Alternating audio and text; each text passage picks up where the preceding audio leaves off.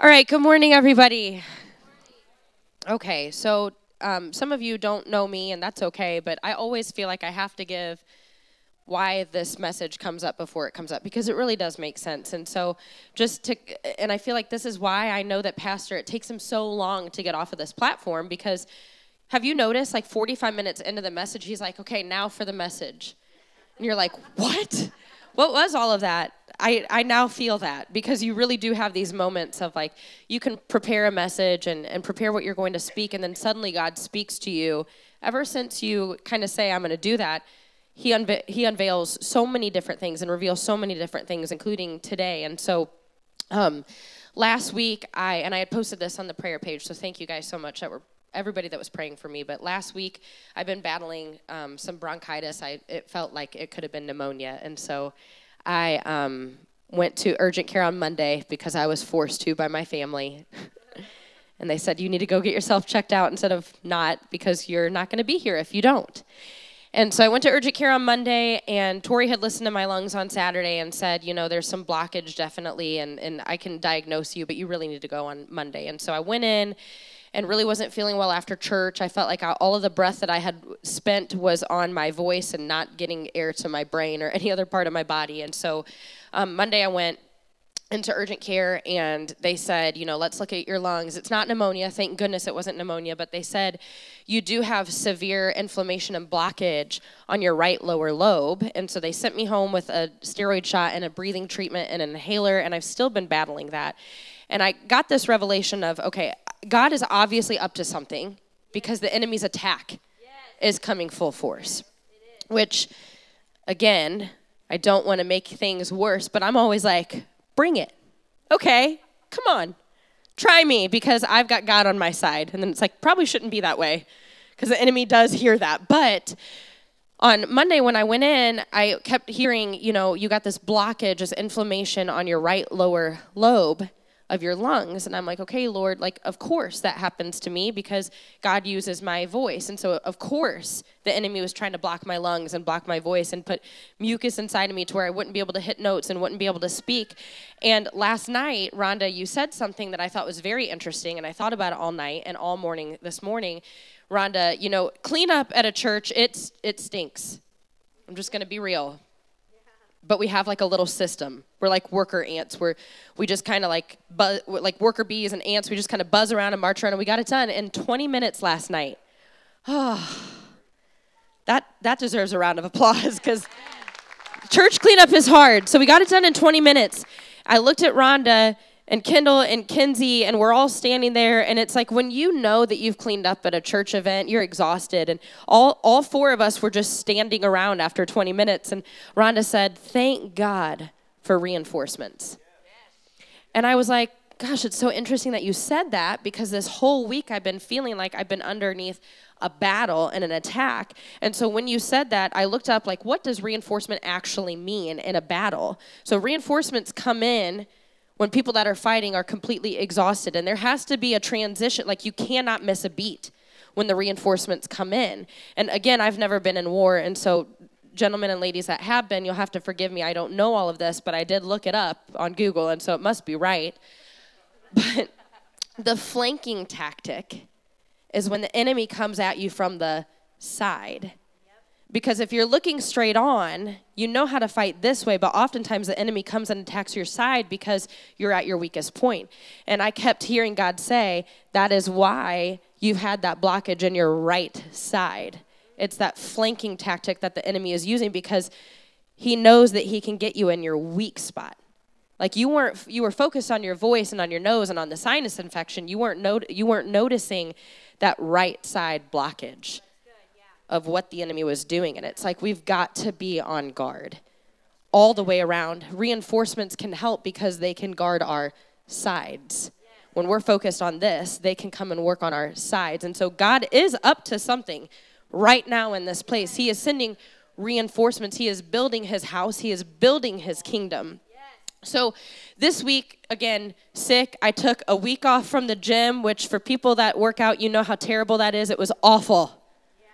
I know. Erica's like, what? A whole week off from the gym. So I had lots of time with work. But yeah, so did Pastor. He also took his week off. So this is why he gets so much done for the message. Excuse me. So I took the week off, and I spent the time that I would have taken to go exercise my body, to exercise my mind and my spirit. But I was sending this funny reel to a couple of girlfriends that I'm doing this Faith and Fit retreat with. And in the reel, she says, I don't know how people don't force their kids to go to church. And she's like, I'm going to force my kids to go to church, because as for me and my house, we're going to serve the Lord. And she said, now it was funny, so it wasn't all like, rainbows and butterflies, but she was basically saying, the world that we live in now, I want my kids to be running around like crazy at the altar after church. I want my children to be leaving strawberry donut frosting on the chairs that we need to get rid of. Wink, wink, nudge, nudge on all that money, right? It's coming in. We need new chairs. I want my kids to play with prayer shawls like I did. I want them to cover up. I want them to take the offering plate and try to use it like a Frisbee. I want them to eat the leftover communion. Have you guys seen those things that they're like, hey, we're pastors' kids. Of course we know the best hiding spots in the church. Have you seen those videos like, we're millennials, we're some of you don't know, and that's okay. It's this new trend, but we sat down and we did this together in our house. We're like, we're pastors' kids. Of course, during revival, we fill up on communion after service until we can actually go eat. Like, there's so many good ones. It's going to be a while. We're pastors' kids. Of course, we use the tithing envelope as our grocery list. See, you guys, it's okay. Y'all are respectful. But pastors' kids, I want my kids to grow up that way. I want my kids to be at church Easter egg hunts finding the money eggs and giving them to somebody else. I want my kids to grow up in that foundation, because I know that if I train them up the way that they should go, they might depart for just a second, but they're going to come back. I know that because I stand before you and I see a brother that sits before you we're products of that. My parents trained us up in the way that we should go. And guess what? No matter how far gone we got, we came back. And we also want our children to be the same way. And so I sent this reel, and I'm like, that is so good. As for me and my house. And I know we've heard that message so many times, but I said to Pastor, I go, hey, next time you need a break and you need me to speak, I've got this message. And he said, great, want to do it Sunday? I was like, no, it's next time you need a break, not me need a break. Sure, okay. So ended up preparing this sermon, and again, just attack after attack after attack after attack on my house, on my family, on myself, on everybody near me. And I thought it was interesting because as I was preparing this sermon, for those of you that don't know, we're moving back from Baldwin to Edwardsville, and so we bought this brand new house, and we love it. We're so excited. We did like a 90-day close, so it seems like we're never going to move in, but we do move in February 28th. Thank God it's here. But while we were selling our current house, there's this thing that you have to get tested outside of the inspection, and that's called radon. I have no idea what radon is. I don't care to know. Literally don't care, other than let us pass the test, dear Lord, because we have to move. So they come in and they test for radon. Our house is 2.5 years old. It's brand new, and they're like, wow, your levels of radon are actually dangerously high. I'm like, of course they are. Because why would this selling house process be easy? And so apparently it's because our house is new and radon is in the soil, and so as the house settled, the radon levels went up. The craziest thing about radon is you don't notice it. So that poison, that gas that's getting inside of your house that you test high for, you don't notice until they say your levels are dangerously high. And I had this moment of like, not in my house. And as we come upon Super Bowl today, what is the number one thing that people say when you're a fan? And they like do something, you score a touchdown and they slam the ball down, they're like, not in my house, right? Okay, seriously? Have you ever played a game? Because it's everything I want to do. I mean, I'm playing Monopoly and I'm like, not in my house. As Garner was saying last night, not in my house. But you do say not in my house, that's not going to happen in my house. Because as for me and my house, we're going to serve the Lord. As for me and my house, I said in the song, we're going to serve you, Lord. Here's the keys. Everything I have in this house, it's yours. I don't own it. The enemy doesn't own it. My husband doesn't own it. He owns it. He can do what only he can do. And so again, it's all making sense because I'm like, we're in this house buying process and there's this gas and we've got to get it tested and then we had to have a pipe drilled and then we've got to retest it and there better not be any radon left. I'm saying this not because of radon, but I'm saying there's not going to be any way that the enemy's going to creep in my house that I'm not going to know about, that I'm going to have to retest because I'm making a declaration of that's not going to happen anymore. And it might have happened yesterday, this morning, last week, 10 years ago, but not today. Amen. Not today. Amen. I swear I'm onto the message now. I do. And listen, it's just, this is what happens with me and with God. He's like, all right, you're going to speak, get ready, because I'm going to give you like 17 different revelations before you ever have to speak, and then you're not going to know anything that you said. All right, your keys. They represent your ownership, your authority, and your right of access. Oh, that's good. However, Jesus has all authority. He is the ultimate key holder. Revelation 1:17-18 says, and he gives us his keys of authority. Matthew says, use these keys in my name. These keys are your right. God has the keys. He gives them to you, and he says, use these keys in my name. So every key that he gives you, you use it in his name, and he has the power to release what God has accomplished in your life through those keys. So pastor giving those keys, he talked about his, I think, 4 A's, right? And so several different, or a series of A's and P's and so many different letters.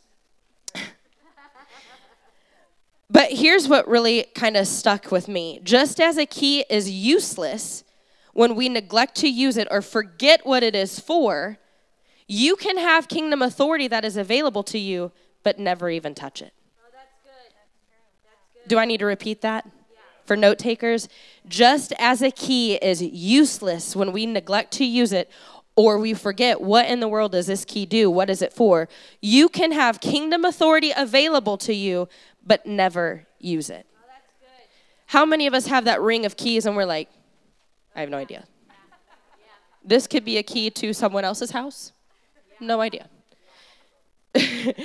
And you take your keys and you get them up to the doorknob and you get frustrated because you're like sticking key and you're like, ugh.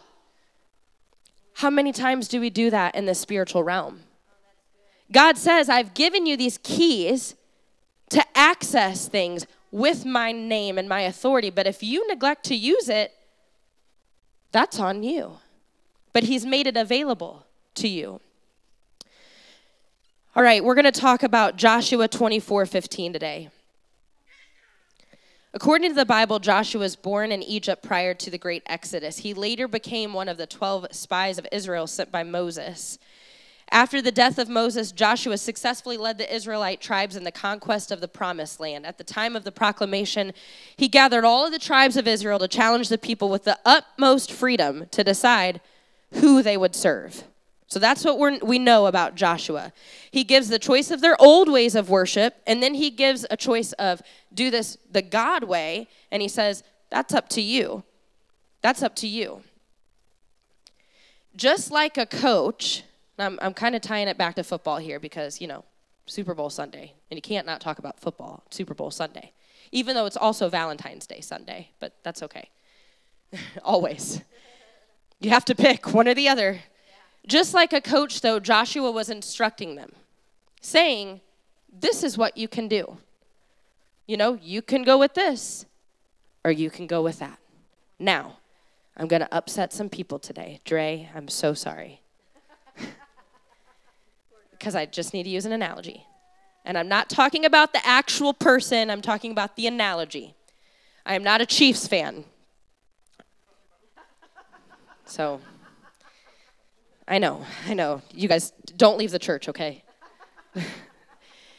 Don't put it on Facebook, that's why. I'm just saying, I'm not a Chiefs fan. I'm not really a Patrick Mahomes fan. I'm not a Taylor Swift fan. I know, I'm sorry. I'm just You don't have to believe what I believe, okay? These are values that I have, not you guys, okay? But hear me out. I kept hearing this thing about the Super Bowl game, and I'm like, listen, the enemy likes to distract us, right? The Chiefs right now, they've got a good shot. They've got Patrick Mahomes. They've got Taylor Swift. Her lucky number's 13. She's flying 13 hours from Tokyo so she can be there to be with Travis Kelce, who is also with somebody before Taylor Swift started dating him, but that's okay. So there's all of this stuff that's going for the Chiefs. And here I am telling Pastor, I'm like, Dad, I know the Lions are going to win because it's going to be like the lion against the enemy. That's a brave statement. Just hear me out. These are conversations that we have in the Boyer Shank household, not anybody else's. And then the Lions didn't win, and I was like, okay, never mind. But I will say, even though my husband is a Bengals fan, I've been sending him videos of Brock Purdy. Has anybody been watching Brock Purdy's interviews lately? Anybody? Raise of hands. So he's actually a really big Christian. And he talks all about how during the game, he spends the entire game praying. He's like, I know that I could be a sellout and I could want all of this fame and fortune, but I also know that I could be sold out for Christ, and one of them I'm going to win far more than the other. And so again, and if the Chiefs win, great. But what I'm saying is sometimes the enemy likes to distract us and give us this huge old Goliath that we're battling, and then little Brock Purdy David comes out, and he's like, oh, but all I want is just God. Just give me Jesus. And it's like, I don't know about you, and football is football, but I'm rooting for Brock Purdy tonight because I feel like the world needs a change. Riley Patterson, thank you so much for being a man of God in the NFL. Amen. Brock Purdy, there are so many different, Kirk Cousins, amazing man of God, right? Yeah. So many different guys that say, I'm choosing to live this way, even though my friends are choosing to live that way. Because as for me and my house, we will serve the Lord. And so I'm not talking about football today. Don't pick a bone with me. You can come at my husband later, not me.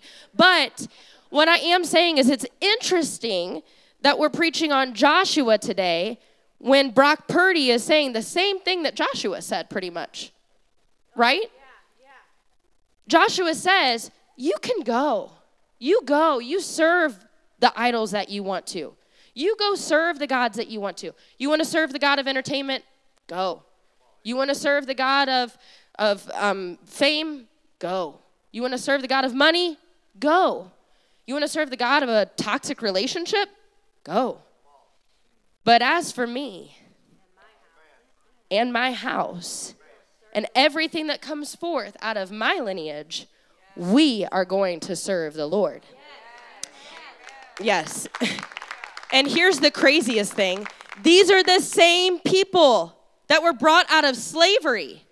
And they still forgot God's promises, which is why it is so important. Sometimes, like non-believers, they ask you, why do you always talk about what God did for you?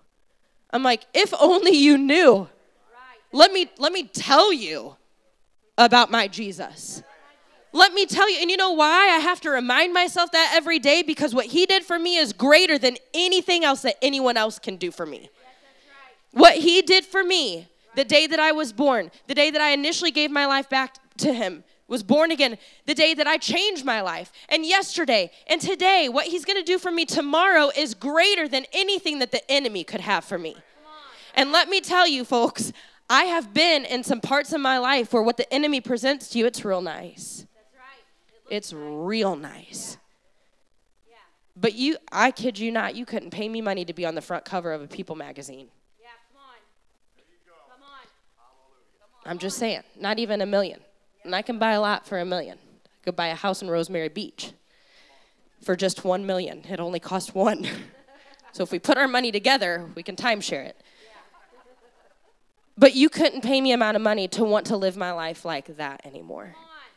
Because I've not forgotten that my God brought me out of slavery. I've not forgotten that what he did for me is he took me where I was and he brought me into the promised land. So as for me and my house, we're going to serve the Lord. I don't really care. And now I know Mom, I'm sorry. Dad, I'm sorry. Because I was so tired at Bob Evans some of those revival nights. Whew. How many people grew up in revival nights as a child? Logan's like, yep.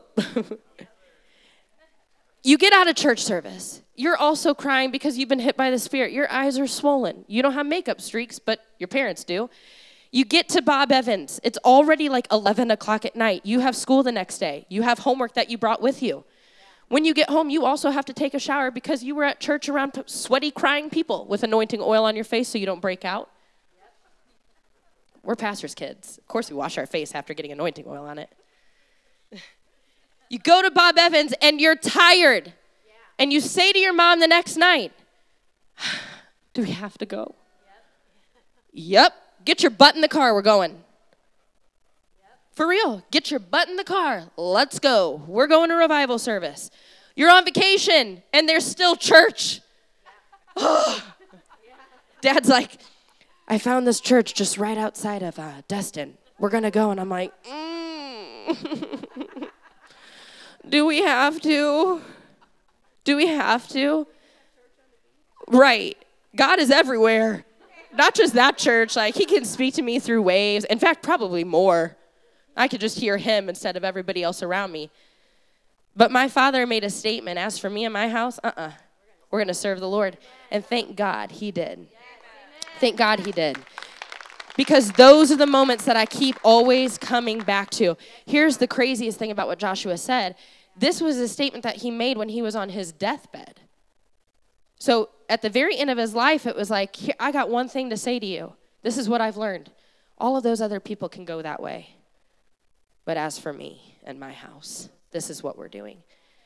And we live in a world in 2024 and for the last, 3-4 decades where we hear all about what everybody else is doing. And we're so concerned with everybody else. And we're like, well, so-and-so's doing that, and they are getting famous. They have money. They have success. They have a relationship. They have whatever. And it seems like no matter how hard we go, we're not getting that. But once you experience the joy of the Lord, that's not just a feeling. Happiness is an emotion that you feel. The joy of the Lord, that is a state that you live in. And that is something that he gives you every single day. And then as Christians, and sometimes people think that we're hokey because we do this, but once you experience that, you can't not tell it to somebody. You're like, if only I could tell you what it feels like to be covered in his presence. When you don't even know what time it is, day it is, you don't know your name, you don't know anything, the presence is so thick and so heavy on you that you want nothing else in the world, it's a glimpse of heaven. And so you're saying when you choose the other direction that what that feels like is better than that glimpse of heaven. Amen. You're choosing one over the other. And a lot of times, I was talking to Tori about this week, and she said, it's so hard, and I'm just going to be transparent, and so Tori can also be mad at me later on, but I feel like I can identify with this as well. When you grow up in the church, oftentimes that spirit of religion attacks you more than anybody.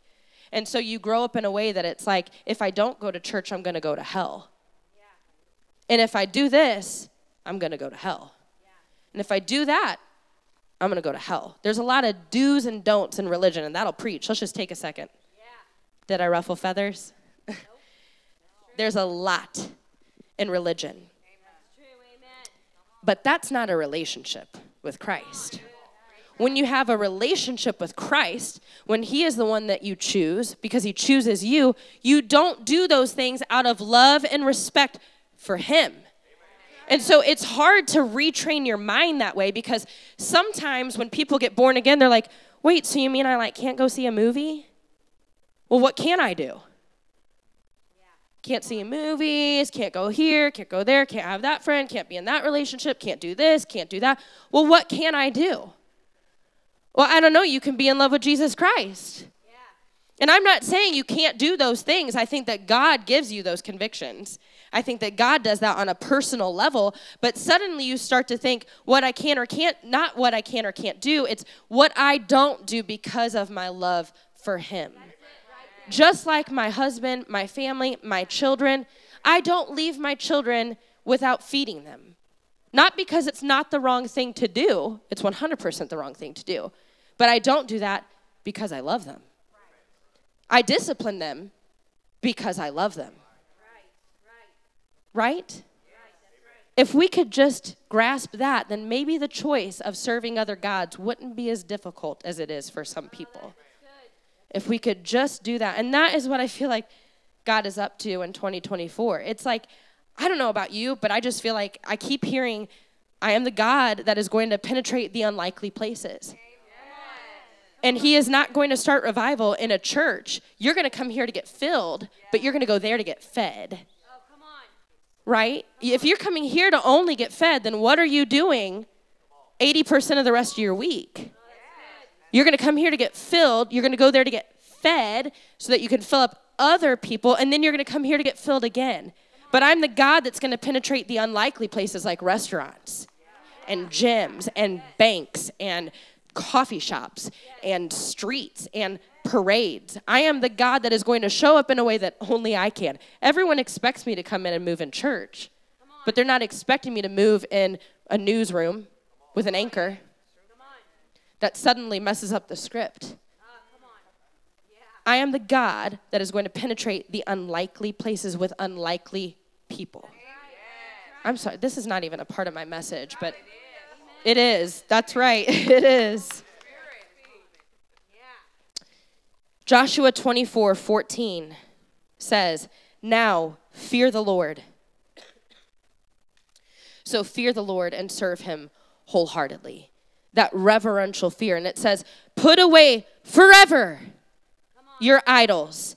Your ancestors worship when they lived beyond the river and in Egypt. Serve the Lord alone. But if you refuse to serve the Lord, then choose today whom you will serve. Would you prefer the gods of your ancestors, or will it be the gods in whose land you now live? As for me and my family, we will serve the Lord, serving him with all your faithfulness. There is no middle ground. When you make a choice, it's not today, I'm going to choose that, and tomorrow I'm going to choose something different, because then you're a hypocrite. And so if you say, today, as for me and my house, we're going to serve the Lord, and tomorrow you don't say that, guess who's watching you? Your babies, your siblings, your parents. And suddenly they notice something's not right here. Something's not right. Joshua states one of the most famous statements in the Old Testament, and rightfully so, because it expresses the heart of a spiritual leader in his family. Now, I know I'm not a husband and I know I'm not a dad, but you guys have a big, heavy weight on your shoulders with this statement as the leader of the home. We need some godly men in 2024. We need some godly men, and I'm saying that, and I'm like all Miss Independent Boss Babe woman, so that's like real hard for me to even say. But I know that the father is the spiritual leader and the head of the household.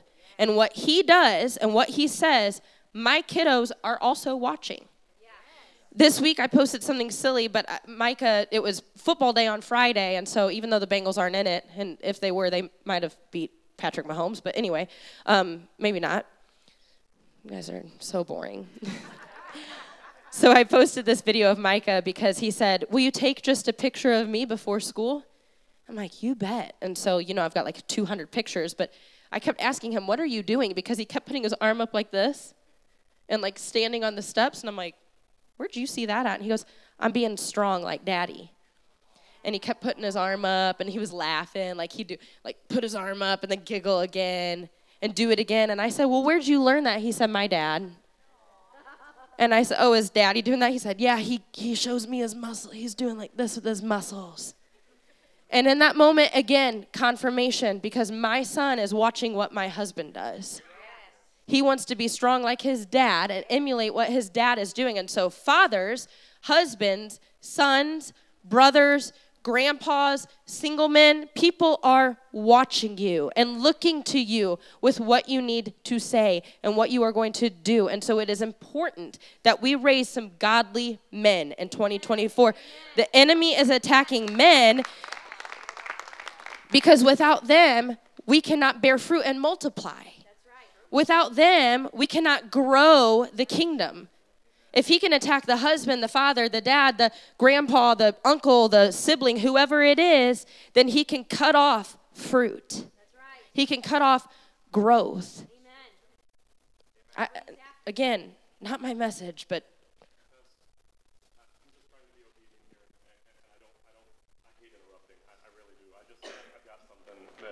first off, I just want to echo everything you're saying. Like, for those of you younger men who are just starting families out or who are thinking about starting families, something that I've noticed over the last 16 years being together with my wife and children, my attitude, my cadence, my discipline, 100% is reflected in the household.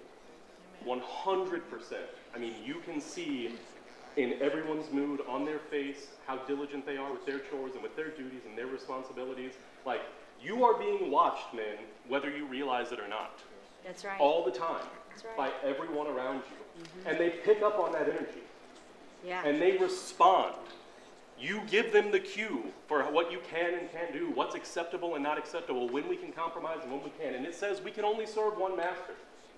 And I'm an existentialist, which means I don't believe what comes out of your mouth. I believe what you do. Yes. I believe how you act. And when you choose that alcohol, when you choose that gambling, when you choose that substance, when you choose that indulgence over God, over subjecting all of your behavior to Him, you're not serving the one master. You're not serving the true master. And I just want to, one part from 14, that I'm using the New Living Translation, it says, therefore, fear the Lord and serve Him in sincerity and truth. Yeah, that's right. Sincerity. That's right. And truth. Amen. And that just really resonates with me. Amen. Sorry for the interruption. Amen. He's right, though, and I think that is kind of what has happened to Christians is if you're not truthful, if you're not sincere in what you're doing, then your children can see right through that, right? They know you better than you know you sometimes. I got 3 P's because we have to stick to it. And I'll be quick because I've already said half of what I'm going to say. But this choice that Joshua made, the first is it was a public choice.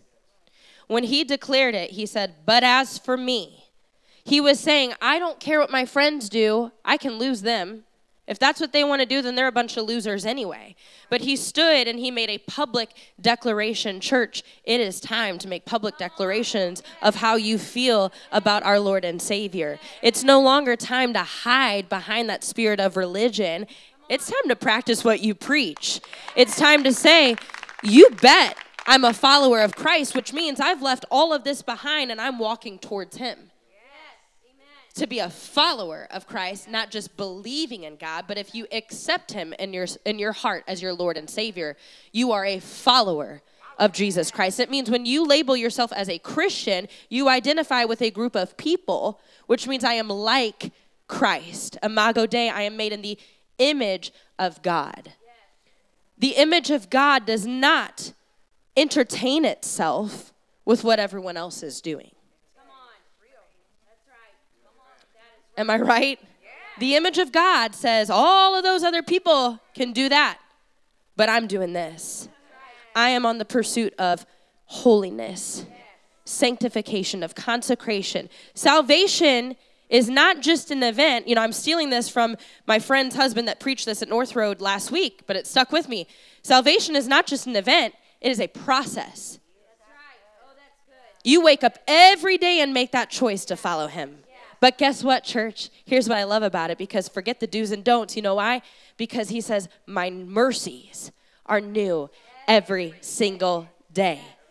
And I wish I could just like tell myself that 20 years ago. That when you have that concept of, I'm going to follow Christ, I'm going to pursue Him, nothing else is going to matter. And it's not, I'm not losing my life. Even though I'm giving my life up, I'm gaining my life in Christ. I'm gaining all of these things. Sure, you can't go out and do that and do this and maybe be with the old relationships or the friends or everything else, be in the toxic environment, but let me tell you what you can do. You can donate $5,500 to a safe house for women and children that have been freed from human trafficking. Amen. And do it in a way that not just makes you feel good, because it's good works, and that's what we should do. But when you take that money, you can bless it in a way that when they receive that money, it is anointed. Amen. And the Holy Spirit is on it. And suddenly they receive that gift of being free, but they also receive that gift of someone loves me and someone cares. And the Holy Spirit's all over that money. It's different money than what these philanthropists do. Come on. That's right. I'm on a whole different area. I'm so sorry, but I'm just being real. It's a whole different level because that money is anointed. It is set apart. It is different. Let me tell you all the things that you can do when you're a follower of Christ. You can worship, and you can worship in a way that it doesn't matter who's looking at you because you don't care. You don't care. And when you focus on him, like I said, suddenly those things start to fall off of you and nothing else matters. When you start to declare that. When you become a Christian, when you follow Christ, the battle that you're fighting, you're not using positive affirmations anymore. You don't look in the mirror and you're like, I've got this. This is going to be a good day. I am powerful. I am strong. I am awesome. I mean, look, I'm accomplished and da-da-da-da-da, right? You're starting to declare things over your life that penetrate the spiritual realm. I am a child of God. God is not the author of confusion. That is not of him. And now I am armored with the armor that will allow me to fight the battle. And I don't need to worry. All of those things happen when you follow Christ. And if you make a public declaration, well, guess what? Sometimes it's infectious and contagious. And suddenly the little Christian that's next to you is like, I want to say that too.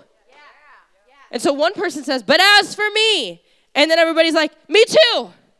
Me too. Me too. You know how many times in church are you waiting for that one person to make the move?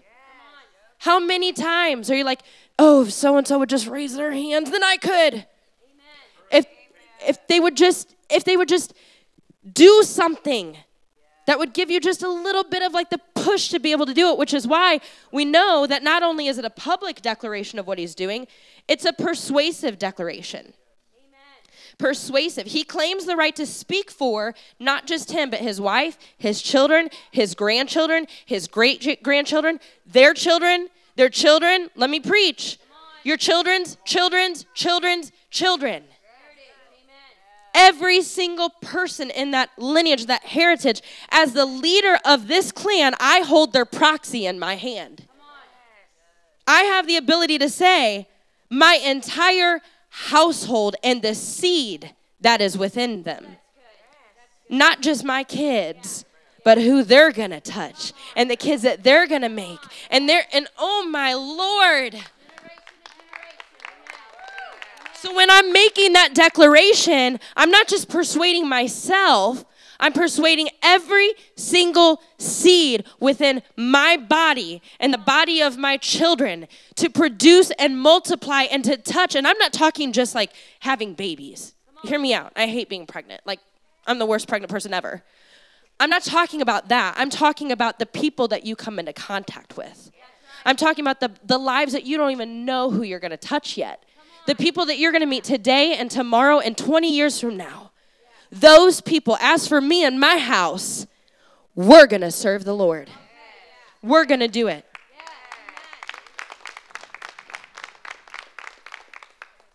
The last P is it's public. It's persuasive. And the last part of that, we will serve the Lord, that is a positive statement. It's positive. When you follow God, when you follow Jesus, when you give your life over to him, there's nothing negative about it. Literally nothing. And if you can find something, let me know. Because I'm going to find something in his word that says, you're wrong. There's nothing negative about serving God. There's nothing negative. It's completely positive. It's serious godliness. When you say we're going to serve him, we're going to serve the Lord, we're going to show up at his feet and say, here I am, God, take everything.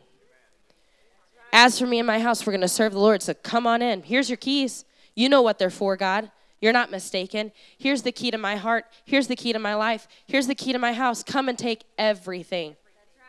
Everything that I have is yours because I serve you. I serve you. It's a positive statement.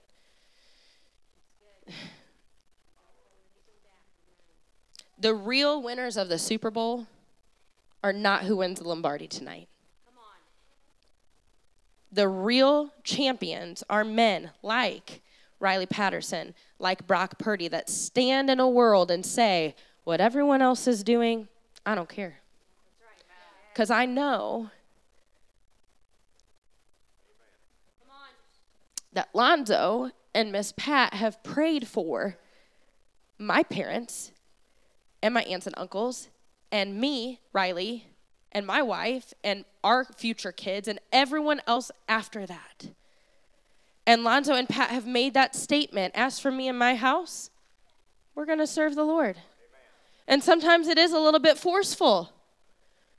I've been there. Yeah, come on. I've been there. I can identify when it's like, don't put that on me. And then you're like, thank God for putting that on me. Thank God, because you made that declaration of faith and of trust and of serious godliness. And because of that statement, my life is now changed. And my kid's life is now changed. And you know what?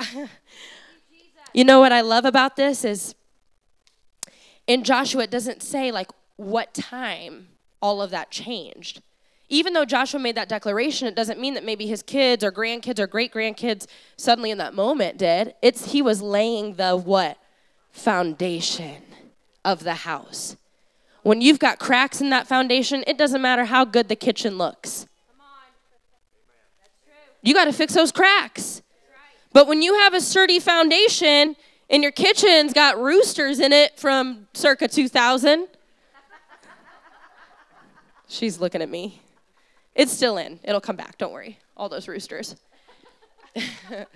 It's French country chic. But when you have a good foundation, guess what? It don't matter. It don't matter. Mike and I walked into a house recently that was backed up to Uncle Lenny, like the guy that owns Uncle Lenny's, and I was like, this is it. Because 1, he's got a pool. 2, he's got free babysitting. He's got kids. 3, he's got food. This is it. Except you could hear the traffic on 270. And Mike's like, no. And we walked in the house, and it was pretty. It was really nice, and we loved it. Really good yard. We loved it. And we walked out, and we get home to my parents' house, and my mom said, so did you like the house? And we said, no. And she said, what was wrong with it? And Mike kept going, I don't know. It just felt like it was built bad. I'm sorry if somebody in this room built this house, but it was kind of bad. Now I won't tell you where it is. But he just said, I don't know. It feels like I was walking, and I could hear it like creaking, even though it was a new house. It was strange. He's like, I just felt like the bones of the house were weak. Right? Yeah. The bones of the house were weak. And we know that when a storm comes, when wind and rain or fire, whatever comes, if that foundation, if those bones are weak, it's not going to stand sturdy. Yeah. But when the foundation is strong, it doesn't matter what comes in. It doesn't matter. When I give him the keys to my house and he builds his house upon it, it doesn't matter, like the song says. And now I'm not talking about my house, but I'm talking about your house. I'm talking about this house right here. If the Lord builds the house, ain't nobody gonna tear it down. When it's filled of his name, there's nothing that can shake that ground. Nothing. So I'm gonna take my ruins. I'm gonna take this house, this rubble. Now I'm preaching to Judy, wherever she is. I'm going to take everything that's left, and I'm going to give it to him. And he's going to say, don't you worry, baby girl. I'm going to rebuild it. And when I do, there's nothing that can tear it down. And so, church, if you are in a state right now where you feel like your house is rubble, he's going to rebuild it. And it's going to be so strong. And I feel like that is what God is saying to this body, because I'm not going to lie. 2 years ago, I felt like we were living in some rubble here.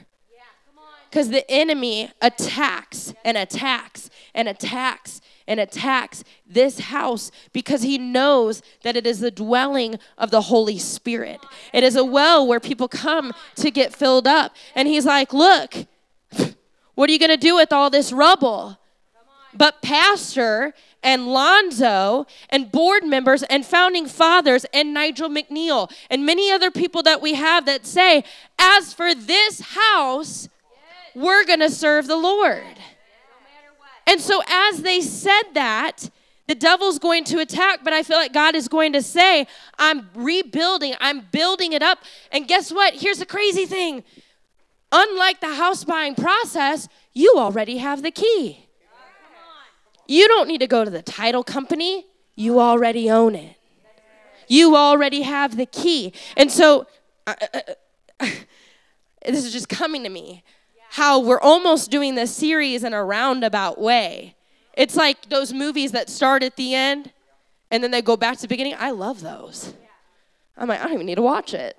You've already done told me the ending. I already know how it's going to happen. That's what I see. God gave us the keys last week, and we're talking about the rebuild, but how it starts is when that contractor comes in or when the people buy the lot and they say, I'm going to build my house on this lot. And then suddenly, everything from that moment gets built, it gets inspected, it gets tested, and then, oh man. Come on. And then we decorate it. You can't decorate before it's been built. Even if you have the keys, if you're still working on the kitchen and that tile and that backsplash, you can't decorate it. So Brooke said a couple weeks ago, I'm sorry, I'm just preaching to my family real quick. Brooke said a couple of weeks ago, it doesn't matter what we do. We don't need to have smoke and lights. We don't need to have billboards because the people are going to come. The decorations are going to come. We are building our house. God is building our house, and we're getting ready. We're like, I just feel like we're parts of the bones. We are not the decoration. We're parts of the bones. Who he's going to send in tomorrow, the next week, the next year, the next 10 years. Those are the decorations that are going to fill his house. And it's what suddenly makes that house start turning into a home. Suddenly, it's like, what am I going to do here? How can I make this area better? How can I serve in this body, in this house, to make it better? Where can I get plugged in? What can I do? I'm not just, I ain't going to sit on a shelf. I might be a Tiffany Blue KitchenAid mixer, but I'm about to bake some cookies. I'm not just going to sit here for decoration. I'm going to be used. And hold on, because I'm not just going to be used to make cookies, but I've got the hook on me that can make bread. And I've got the whisk on me that can make meringue. I can serve in this capacity as this vessel, as this conduit, but what I'm doing is wildly different from week to week to week. And so, church, now is the time that we don't sit in these chairs that we need to get rid of and get new chairs in Jesus' name. Stop sitting in these chairs, but now we're going to find places on the shelves and on the walls and in the bedroom and in the bathroom where we're going to be displayed to be able to serve others so that when they come in, they go, this looks so staged. You know when you stage a house, it's put out there in a perfect way to where when your owners, your future buyers walk in, they can see themselves there. So when people walk into this house, and they see all of these things placed here, they can say, I can see myself here. And suddenly they come in on week one, like Josh and Leah, come in week one, I can see myself here. And then 2 weeks later, they're like, hey, I want to get plugged into the cafe. What can I do? I can see myself here. It's time. It's time. He's built his house. It's time. I'm done. I've got nothing else. I've got nothing else. I'm gonna let Pastor come up. I just need two seconds, and I feel like we need to sing that song again, Pastor. I hope that spoke to you. It's time. Amen.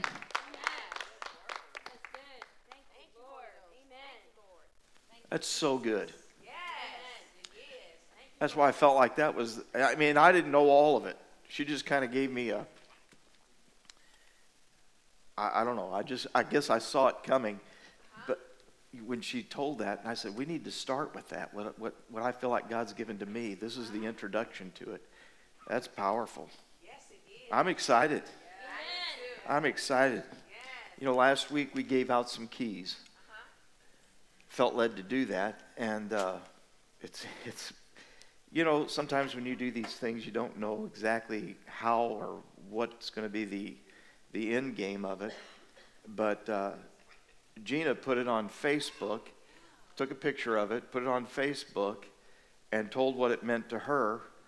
And John and Terry, we're glad to have you here today, because out of that, they saw that and they saw themselves here. Does that make sense? So I had to personally go out there and say, hey, here's your keys. I think these belong to you. Is anybody here that didn't get keys last week? Okay, I knew that there were some people here. If you're a guest, come on if you want some keys. Here, we got some keys. I might have to get some more, just like to have to get some more steaks. Not Kansas City, but steaks. But doing that this afternoon. We have to have Super Bowl themed food. But anyway, I'm talking about driving steaks. Yes, amen. Yes. Praise God. Yes. Praise the Lord. Amen. Stand to your feet. Amen. Stand to your feet. Is there anybody else? They got some hands raised. I got my key. And you know, here's the thing, when she was saying, as for me and my house, the key gives access and authority. And we oftentimes want the access, we want God to give us access and the authority. But the thing is, when we give him our keys, we're saying, God, here's access into my life, and you have the authority to do the rebuild. Amen. You have the authority to remake everything inside of there. You just do what you want. Amen. And so I guess, are we going to sing that again today, this morning? She coming? Yeah, I knew she was needing a drink. It's okay. Needing a drink. But, you know, I just want you to make a bold statement. I know you're in your seats, but I think it would be great. Are they all gone? Yeah, you got any more? I'll get more. Sorry if I'll have more. You have to come back next week. Amen. It's all good. It's all good. We'll get some more. Erica, come on. What do you got? Come on up here.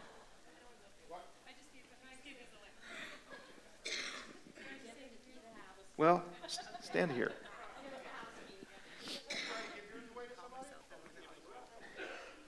So I just want to say that my parents have always served the Lord. And even though my sister, myself, and my brother steered away for quite a while, now all of our houses serve as well. So I just want to say thank you to Mom and Dad for never giving up on us. Amen. That's good. So good. So good. I like what's happening, don't you? I'm glad to be a part of what's happening, don't you? Lonzo, is this what you saw? When you and Pat invited us over to your home, we were in Arkansas. The boys were there. This is what you saw. And beyond. And beyond. Amen. Wow. Amen. So I'm going to ask you, if you would, could you just stand down here? I guess we're going to do that song. But as for me and my house, we're going to serve the Lord. We're going to serve the Lord. Elkie, I don't even know if Tess knew that you're a title company. You know what I mean? When she mentioned that about the title company. That's awesome. Amen. You do need me. Yes. Well, this is the title and deed. You're just presenting the word. You know what I'm saying? This is your title, your deed. Amen. Praise God. Hallelujah. I feel good.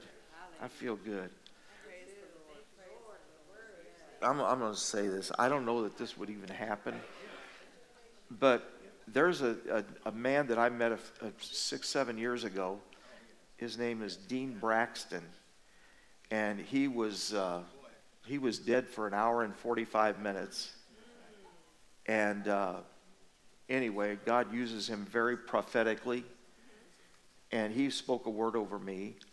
And so anyway, and I think I made reference to it a few weeks back, or last week, I don't know. And anyway, there was a movie that was out in the theaters. Many of you saw it, called After Death. Remember that movie? Anyway, Dean Braxton was a part of that. There's another gentleman that has been at our church before, but Dean has not.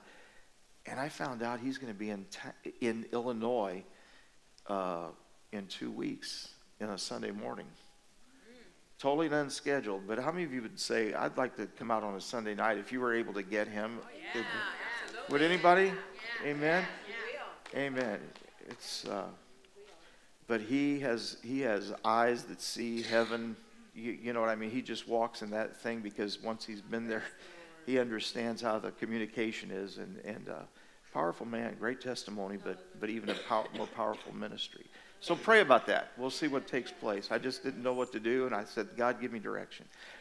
Father, I just thank you, Lord, right now. You've given us keys. You've given us keys, and you're putting within us. Father, I thank you, Lord, that what you saw, we begin to see. We see ourselves in what you're doing, and beyond. And beyond. And Lord, we thank you for this word today. We thank you, God, for orchestrating everything and for bringing it about. And let it be applied to our lives today. Let it be applied to our lives today. As for me and my house, we're going to serve the Lord. Here's the keys. Come on in. Everything we have is yours. As this is being sung over us today, let it be our heart's cry right now. In Jesus' name. For those who attend weekly, for those who are first-time guests, Lord, may they find their place that you have in speaking to them today. And we just give it all to you in the precious name of Jesus. Amen. God bless you. Have a wonderful day. We'll look forward to seeing you again. Invite somebody next week that needs to get in on this. What do you think about that? Amen? All right. Have a good afternoon. Eat some wings. 1.5 billion wings will be consumed today.